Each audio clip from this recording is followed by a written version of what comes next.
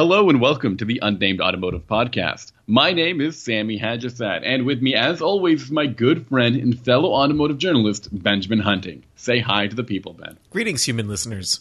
Greetings to everyone. Now, if this is the first time you've listened to our podcast, I'm going to reiterate, Ben and I are a pair of real, legit automotive journalists. In fact, you can find my work at autotrader.ca, as well as Nouveau Magazine, and you can find Ben's work on a bunch of publications out there on the internet. Ben, just plug a couple for us. I would just want to say that anytime someone refers to themselves as real and legit, that's generally an indication that they are neither of those things. Well, what would you like me to say? I mean, there's so many people who are confused about the state of news and media and journalism, so I needed to try my best to fight all the fake news out there. Okay, I just didn't think that those people were listening to our podcast. I think people who listen to our podcast know what they're getting. That's true. Ben, just go ahead and plug your publications before you make me lose faith in the podcast. Let's go with Super Street and Automobile. Now, every week, Ben and I talk about a couple of cars that we've been driving, as well as some news and questions that we've been receiving as real, legit journalists. And sometimes dreams we've had that have been disturbing, and we need to just kind of talk them through. Sometimes that happens. I'm not sure we'll have time for that this week. But that doesn't bode well for my remaining weekend. Ben, why don't you start with a car that you've driven and I've also had a chance to drive, although not in the same trim or body style as you have. So go ahead and talk to me about the Mercedes-Benz A-Class that you had. So I drove the 2019 A-Class A220. Is it the sedan or the hatchback? It was the sedan, and it was a 4MATIC car, so it was all-wheel drive. There's a front-wheel drive version as well. Mm-hmm. This is the new entry-level Mercedes. So before we had the CLA in the United States. And this is a car that slots in below the CLA in terms of price, and it offers a more traditional sedan style instead of that kind of crushed rear end that the CLA had that really cut in on the headroom in the back seat. That melted jelly bean look. Yeah, you know what? I wasn't going to say it, but I'm going to say it. 4-door coupe. There you go. It's out. It's out. Someone's marketing has made me say it. Every time you hear 4-door coupe, a marketer gets some more. A marketer gets promoted. Now you're the marketer of marketers. Congratulations. So basics about this car is that it's basic. And I don't mean that in a bad way, but I do mean that in this is not a plush car. It's got a turbocharged 2-liter 4-cylinder engine. You're looking at, I think, 188 horsepower and not much more torque. It's got to be right around the same level of torque, Sammy, is it not? I believe so, yeah. Yeah, so it's 221 pound-feet. I'm sorry. So that is a significant chunk. Well, it's similar. I think this is like a Volkswagen Golf in terms of power. Yeah, it's a 7-speed automatic transmission. The dynamics of the car, it doesn't particularly handle well. It's not intended to be sporty. My vehicle had an AMG package, which was mostly an appearance package, which is fine. Yeah. It does look decent. I find that the car, it's a reasonable approximation of a smaller C-Class, which I think is a good look for what Mercedes is trying to achieve in this segment. But the paint job that I had on mine, it was kind of a dullish gray. It didn't. What am I saying? Dullish gray. It was a black car. It didn't really. that is the dullest gray. It is the dullest of grays. It is the dullest of grays as seen through a midnight. But it just didn't stand out. The lighting is nice at night when you have it running, but when it's parked in the daytime, it looks kind of plain, and it feels very European in the sense that when you go to Europe and you see what people are actually driving that has a Mercedes badge, this is that kind of vehicle. It's a day in, day out vehicle. It's not intended to be flashy, and the pricing reflects that. I think it actually starts at under $40,000, Sammy. I believe it starts at $35,000 in the United States with that 4MATIC package. But we got to talk about a bunch of things here. Currently, there is no new CLA. So for the time being, the A-Class sedan is kind of the new CLA, especially at that price point. And the CLA had a lot of problems that made it difficult to recommend, yet people still went nuts for it, and a lot of people bought their first Mercedes ever by buying a CLA class. And you've nailed it. You've hit the nail on the head. Their first Mercedes. That's what that car was all about. It was a way to buy a badge, and that badge guaranteed you some type of cachet or exclusivity in that particular segment. And I've driven the A-Class hatchback, which I believe is slated for the North American market as well, and it had a slightly more powerful engine, although not by much. I have to admit, when you take a look at the A-Class in the scope of the CLA, it's a pretty significant upgrade. I mean, it's a car that feels a little bit more high-end in terms of interior packaging, in terms of interior design, where the CLA could feel and look a little Spartan and not refined. And additionally, one of the biggest issues that I had with the CLA was the dual clutch transmission, which was really jerky and unresponsive. It was not great. There's no question that this car drives a lot more smoothly than the CLA ever did. And for that, I'm appreciative. So, but beyond that, I want to know what other pros and cons you had with the new A-Class sedan. Do you agree with me in this? I mean, I think it's so funny that you call it unremarkable, yet this is an affordable, quote-unquote, Mercedes product. Some people just want that three-pointed star in their life. Yeah, that's entirely why this vehicle exists. I mean, this is a volume play for Mercedes. Mercedes doesn't have the same... The market position they have in the United States is very different than the one they have in their home market. And in their home market, the idea of a plain Jane Mercedes, and I say that respectfully, but I mean like a vehicle that's not intended to be a luxury car is much more acceptable. It's something. These are workaday vehicles. They make a line of commercial vehicles that's pervasive throughout Europe. But in North America, but the focus has almost always been on luxury. So when they brought out the CLA, there were a lot of missteps made, as you pointed out, in trying to bridge this gap. I think the A-Class bridges the gap a lot better. Yeah. I think it's okay that it's plain.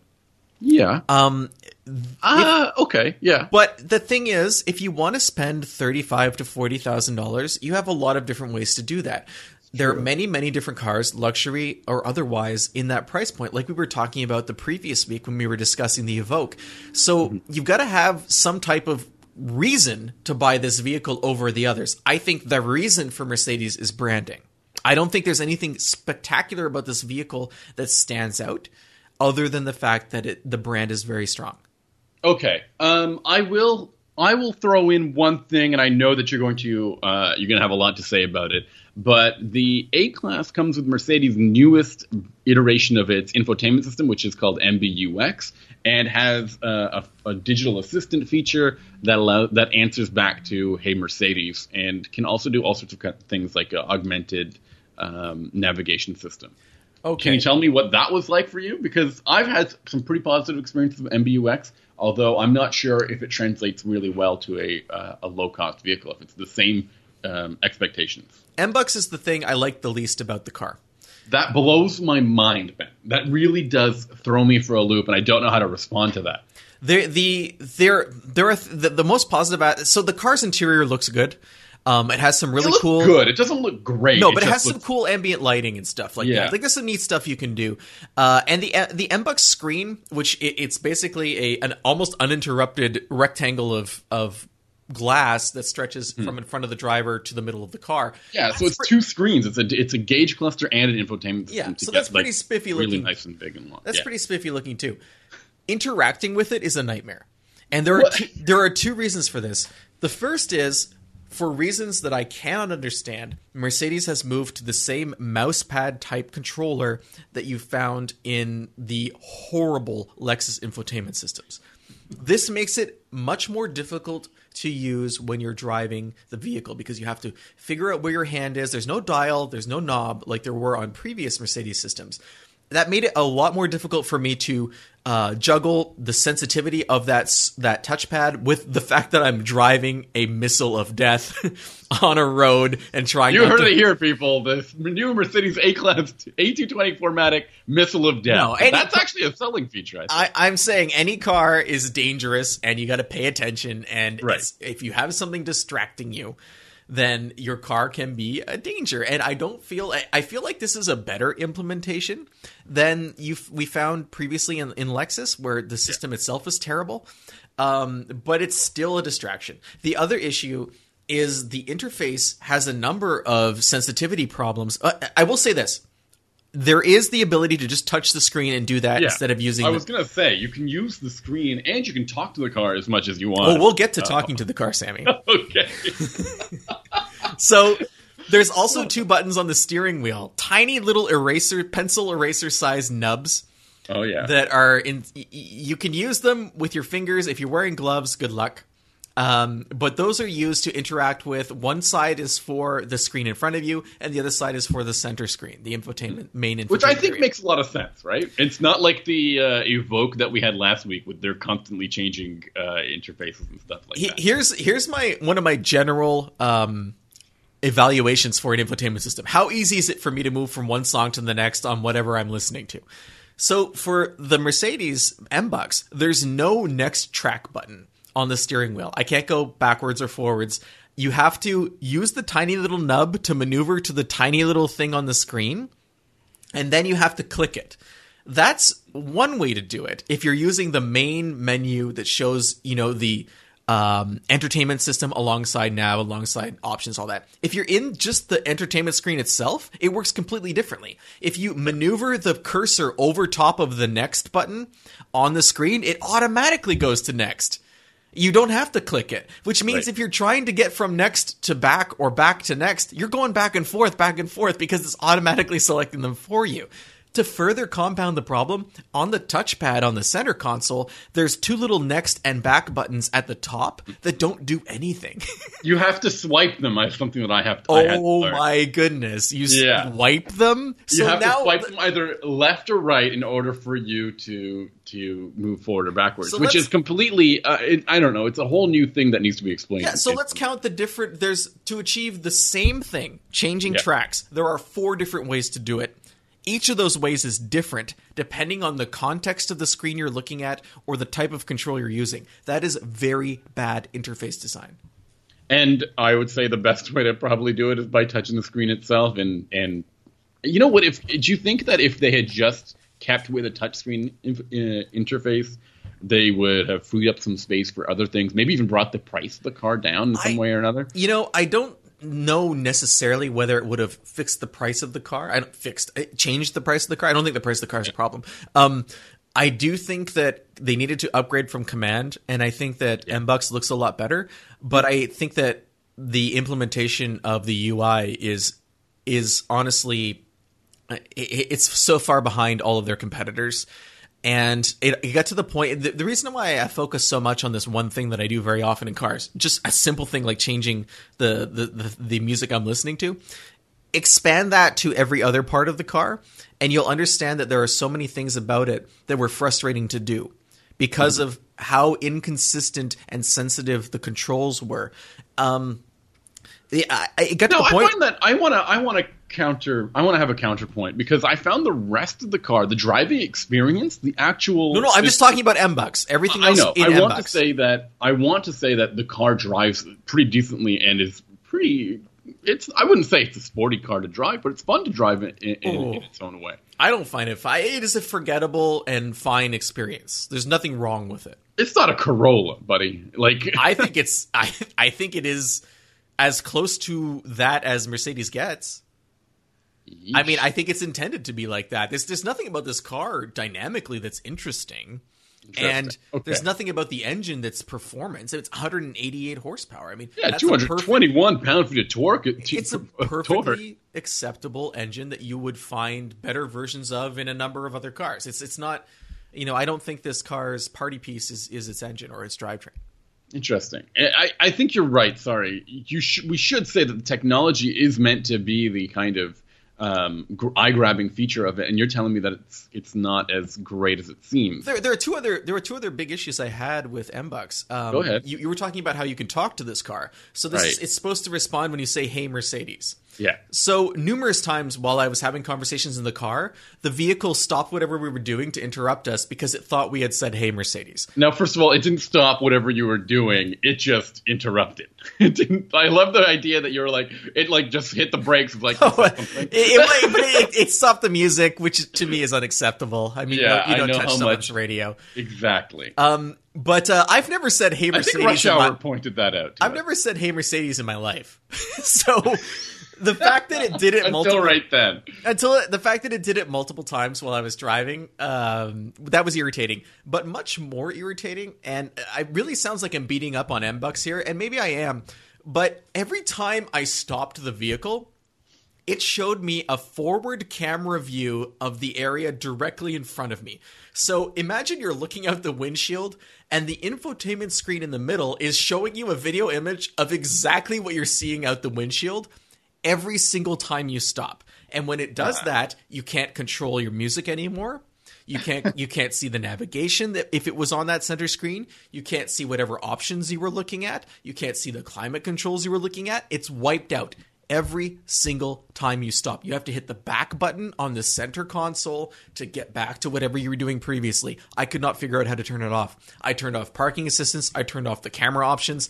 I couldn't figure it out. So either I'm the augmented navigation system kicking in, trying to tell you that there's a turn coming up, or no, it's not. I'm not using the navigation system whatsoever. It's just a forward camera view every single time. So either I'm an idiot, which is entirely possible, or this system is smarter than me. And it's that is bizarre. But first of all, who doesn't want to see what's happening in front of them from another angle, right? It's not another angle. It's exactly the same angle. It is exactly this. It is as though a second windshield has appeared on your dashboard. I think that's great. There are so many other camera systems that when you're stopped, if they detect a pedestrian or something, they will switch to the camera view of the area where it detected the pedestrian. Not this one. This one just shows you exactly what you're already looking at. Why not just show me a picture of myself driving shot from the windshield? Like, it's like, hey, here's what you look like driving. That would be more interesting because it's an angle I never see. Anyway, that really bothered me. And the fact that I couldn't turn it off made me think that maybe, Sammy, I'm starting to lose it. This car had me questioning, MBUX had me questioning everything about me. I understand. I think this is the issue, is that we have such high expectations because so many other cars are getting all of the little details really right. And you know what? I made a joke by talking about the new Toyota Corolla, but if you've driven the new Toyota Corolla, it does a lot of small things really well. It's easy to drive. It's easy to get acquainted to. It's easy to just live with, get in and go, and figure out how to change the radio stations, or when you come to a stop, it doesn't do something completely unexpected, and it doesn't have a convoluted interface for you to just operate. So many other cars manage to do these things so easily, yet a Mercedes, which is supposed to be a high watermark or a benchmark in terms of luxury and premium feeling and refinement, is unable to do this, right? I feel like the A-Class is not somewhere you want to go if you're looking for luxury and refinement. I think you're right. I think if you want that from a Mercedes, you're going to have to step up to the C-Class, which is a thoroughly excellent automobile in a lot of ways. And I think the A-Class is a baby step towards that for buyers who can't work a C-Class into their budget. But if you spend maximum money on the A-Class, you're very close to a base C-Class. So, again, I don't know if I could recommend this car, but I also don't think even though I just spent like 10 minutes beating up on MBUX and all the ways it frustrated me, it's hard for me to also say you shouldn't buy this car. Like, there's nothing wrong with it. I had issues with the infotainment system, but it drives fine. It has acceptable looks. It's reasonably comfortable. There's nothing about it that makes me say don't go anywhere near this, But I do think that in the same segment, I like the A3 a lot more. Yeah, and I told you that having driven a little bit of the 2 Series Grand Coupe, I think that will also compete pretty nicely with the A-Class. I think we should be a little bit harsher here. The CLA had some issues with refinement. It needed to be a little bit more premium, a little bit more refined in order to live up to the Mercedes name. The A-Class did not make enough of a jump and potentially introduced a whole bunch of other obstacles into becoming a true Mercedes. I think it is a big jump over the CLA driving-wise. I think it drives significantly better than the CLA. But that's just one aspect of the That's true, but that was the biggest problem I had with the CLA. It was so unrefined from a drivetrain perspective, and the A-Class fixes almost all of that. Although occasionally it is a little unresponsive, I don't expect a car like this to impress me drive-wise. I also agree with you in the fact that I would recommend a C-Class over an A-Class in every situation. Just do yourself a favor and spring for a little bit more. You can get a base level C-Class for not much more money. And I also think that some of the compact car competitors are producing vehicles that are pretty close to what the A-Class has to offer. I think we've talked about the premium feel and interior from the new Mazda 3, which is also available all-wheel drive. And other vehicles like from Hyundai and Kia also feel pretty high-end as well. Yeah, you're not gonna get the wow factor of M-Bucks, but you also won't get the frustration factor of M-Bucks. I just want M-Bucks star in the front, which is the whole buying feature of the car. I really wanted M-Bucks to work well because it looks so good, and the center console, the gauge cluster display looks really good too. Yeah. I can't use it. I can't use it in a way that doesn't frustrate me every time. I think one of the other issues, there has to be a way to either change the sensitivity or maybe a click to enable button on those steering wheel dial, like the steering wheel touchpads, because just moving your thumbs on the spokes elicits some sort of response, and I don't think that's appropriate every single time. I mean, I don't know. It's a continual reinvention of a wheel that we already know how to build. Literally the wheel. And it's frustrating because I understand on one hand that companies do this because they want to stand out, but sometimes you stand out for the wrong reasons, and being different for the sake of being different is not always a great way to go. Interesting. So the other anything else you want to talk about with this car? I think I've said my piece. Do you think this class of vehicle needs to exist? Do you think an A3 is significantly better, or the 233 and Coupe when it shows up, or the A-Class and the CLA? These are cars that need to happen, like they needed to be there, or are they just these? Again, we said marketing when we talked about the 4-door coupe that the CLA was a part of. Is this just marketing? It's just plays to get more people into cars. They're business case cars that are required for volume. I think a lot of these companies are seeking volume to stay afloat, and this is a way for them to do that. And I'm going to be honest, I'd rather see these than yet another SUV. So they need to make these things to make the SUVs too, right? Like it's the other way around. Sorry, yeah, you're right. It's the other way around. The platforms are shared. It's probably easier for them to make the sedans after having made the GLA or the Q3 GLB. The new GLB that's coming out, and the X1 and X2. Okay, I don't know. It's tough. I think you're onto something, because I think that the crossovers are a little bit more expensive and they're not as fuel efficient, and they also are far less fun to drive, but they're more practical. So that's the trade-off. Speaking of more practical, yeah, you want me to talk about the car I drove? I do, because I know you're excited. I was excited to drive the new Cadillac XT6, mainly because I have driven the Cadillac XT5. I have not driven the XT4, but I've heard so many good things about the XT4. No, you have not. We talked about the XT4 on the podcast, and it was a problem.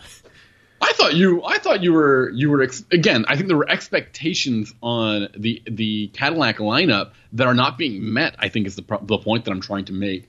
And the XT6, I think, continues that trend a little bit.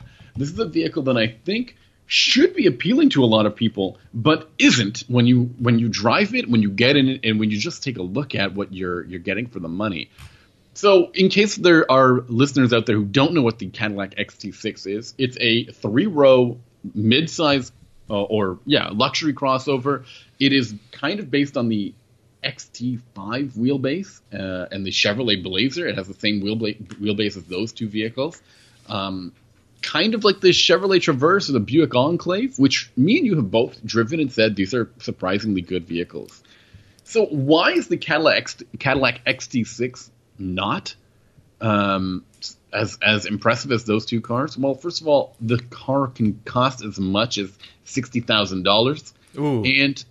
And on the other hand, there's nothing in this car that makes it feel, look, and seem like it's worth the price point of that. And especially when you take a look at other vehicles that are 3 rows that are in the luxury class segment, they offer something that others might not. And I cannot find that one piece of information that Cadillac is saying, oh, you like X? Well, we have X in the XT6. It's not there. I don't know what it is. So you're saying that in comparison, not merely in comparison to other 3-row luxury crossovers, you're saying that versus a Buick or a Chevrolet, there's not enough reason to step up to the XT6. I mean, if the reason is money, I mean, those other two vehicles are much more affordable. I mean, a Traverse is surprisingly affordable, and the Enclave can be had with a very nice interior as well. If that's what you're thinking you're getting with an XT6, I think you're going to be a little bit mistaken. You're going to get a nice interior, but it's kind of it's all covered up with this. You know, the model I have is a sport model. It has this gold tinted carbon fiber trim. Oh, you're all about the gold tint though, the rose gold yeah, sunglasses. And...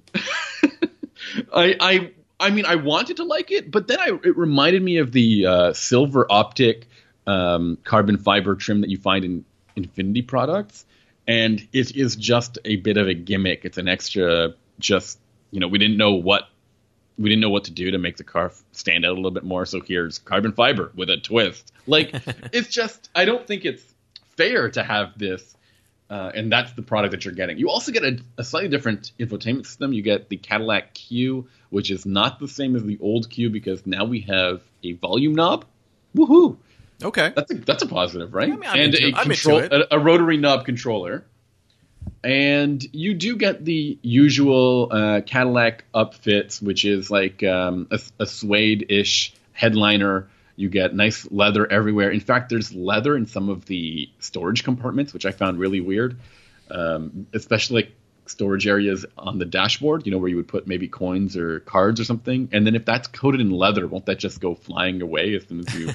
I was so confused. I've never understood any kind of coin holder in a modern vehicle. I mean, they never, like you said, they never hold the coins properly, and they're often in the weirdest, out of the way places. It's almost like they're like, oh, we had a hole in the dash, let's make it a feature. You know, like.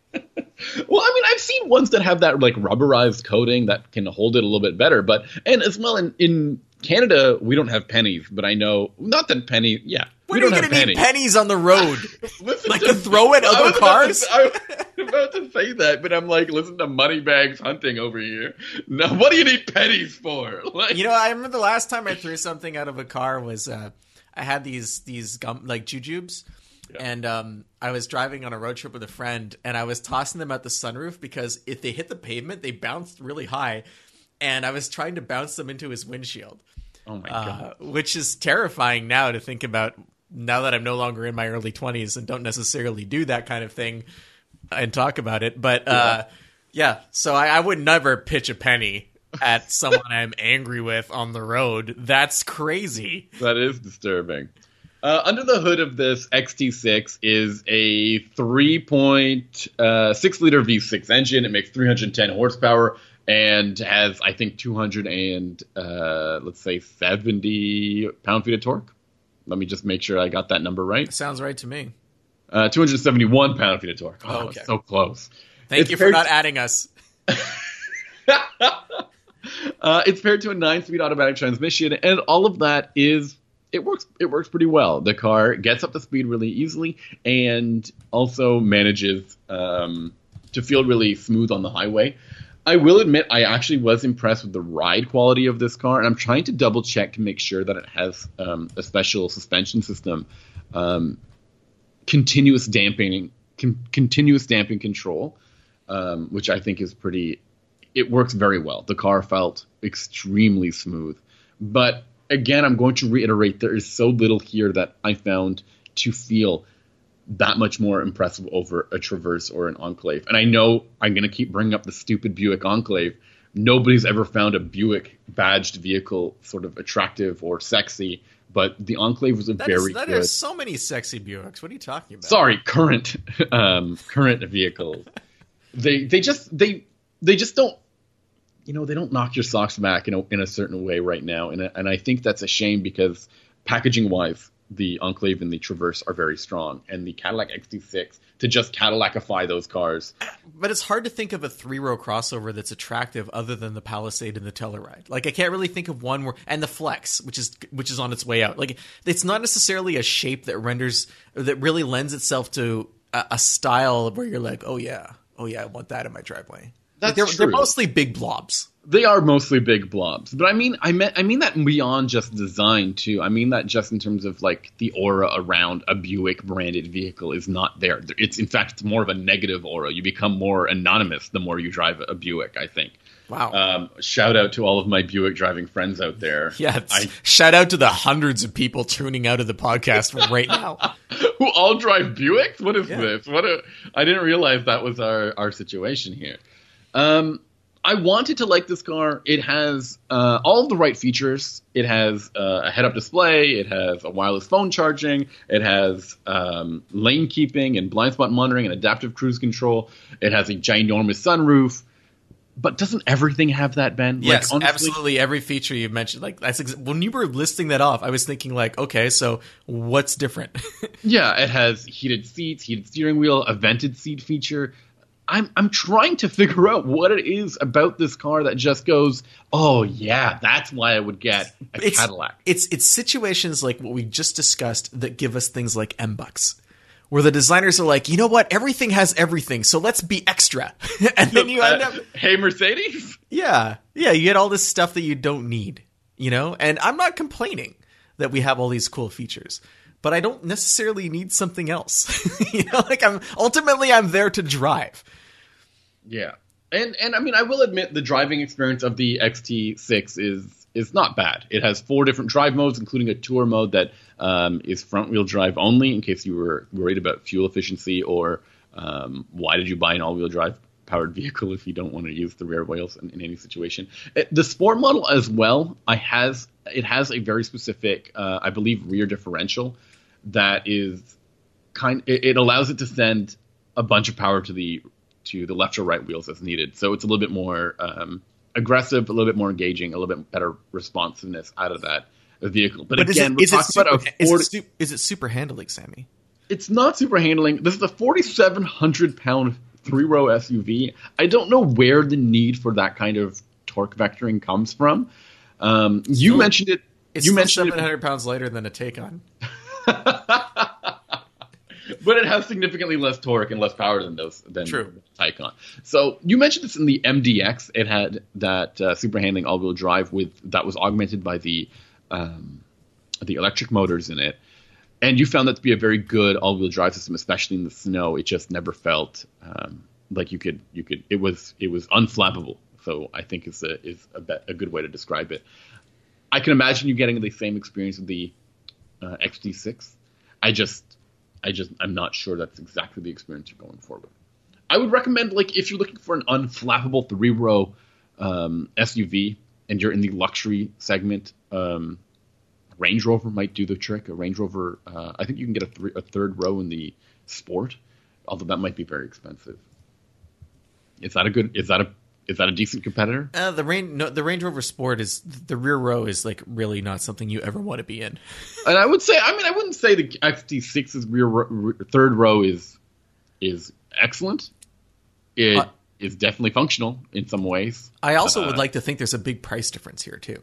Yeah, again, like I said, it maxes out around $60,000. I guess it's not up to this. I haven't seen a Range Rover Sport, and also actually maybe I should take that back. The Range Rover Sport hasn't been upgraded in a long time, and it's also off-road capable and has a lot more power. And I don't really think that's the same class of vehicle. Yeah, but I just like for some. There's also the new Lincoln Aviator which came out and is also available with a plug-in hybrid. I think 600 pound-feet of torque or something ridiculous. Yeah, some crazy number. I got to double check on that. I haven't driven it, so I can't really say whether it's, Well, I have something special to talk about. I will be driving it very soon, actually. And I'll talk about it next week. What do you think of that? Is that a fair thing? Okay. I mean, thanks for surprising me along with everyone else. Ha-ha!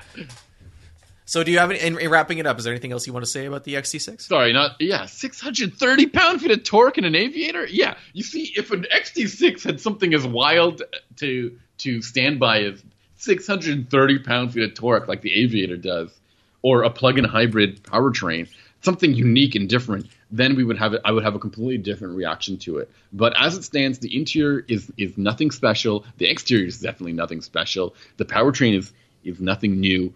I just couldn't find anything that made the car go, yeah, this is the reason I would buy it. Unless you're just desperately a Cadillac fan and you didn't want an Escalade for some reason. Okay. Well, that almost wraps things up for this episode of the Unnamed Automotive Podcast.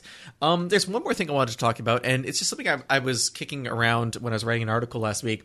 The idea that, we all know that there's car movies out there. There's movies that they celebrate the automobile, or they're about racing, or they're about the people behind certain cars that are historically important. But there's also like an interesting subgenre of movies that are car movies without really being car movies. And for me, one of the standouts in that genre is the movie Dazed and Confused, Sammy. You ever see that movie? I have seen that movie, although a while ago, not recently. So it's a movie about one day and one night in a West Texas town in the 70s, and it's loaded with muscle cars, people cruising around as you do in a small town because you got nothing else on your mind and nowhere else to go, and it's kind of become iconic just in capturing that slice of life. But Sammy, can you think of any other movies that like kind of they have cars in them, but they aren't about cars? Or maybe they become more famous for the cars that are in them than the plot itself? Okay, that's tough. Let me think about this for a moment. I always found... I know American Graffiti is actually a car movie, but it's really a coming-of-age movie in addition to a car movie. I think that's the point of the movie. Is that what you're talking about? Or kind of, yeah. But there's other movies like the Blues Brothers, right? Where ostensibly the movie's about Jake and Elwood Blues doing their thing, but really it's about the vehicular mayhem that they cause seemingly wherever they go. I think another more modern version of the car movie that's not a car movie is Bumblebee. Oh yeah, okay. Bumblebee is a sci-fi action movie that stars a robot that is actually a car. That is. I found Bumblebee to be very interesting because the relationship between the robot, the car, and the robot and the main character, this girl, ends up being pretty strong. It's interesting in that. Yeah, way. And also the main character is super into cars, and she rebuilds cars on her own, and that's something you don't often see represented on the screen. So that was kind of nice too. And another kind of like far out car movie that's not really a car movie is Rain Man.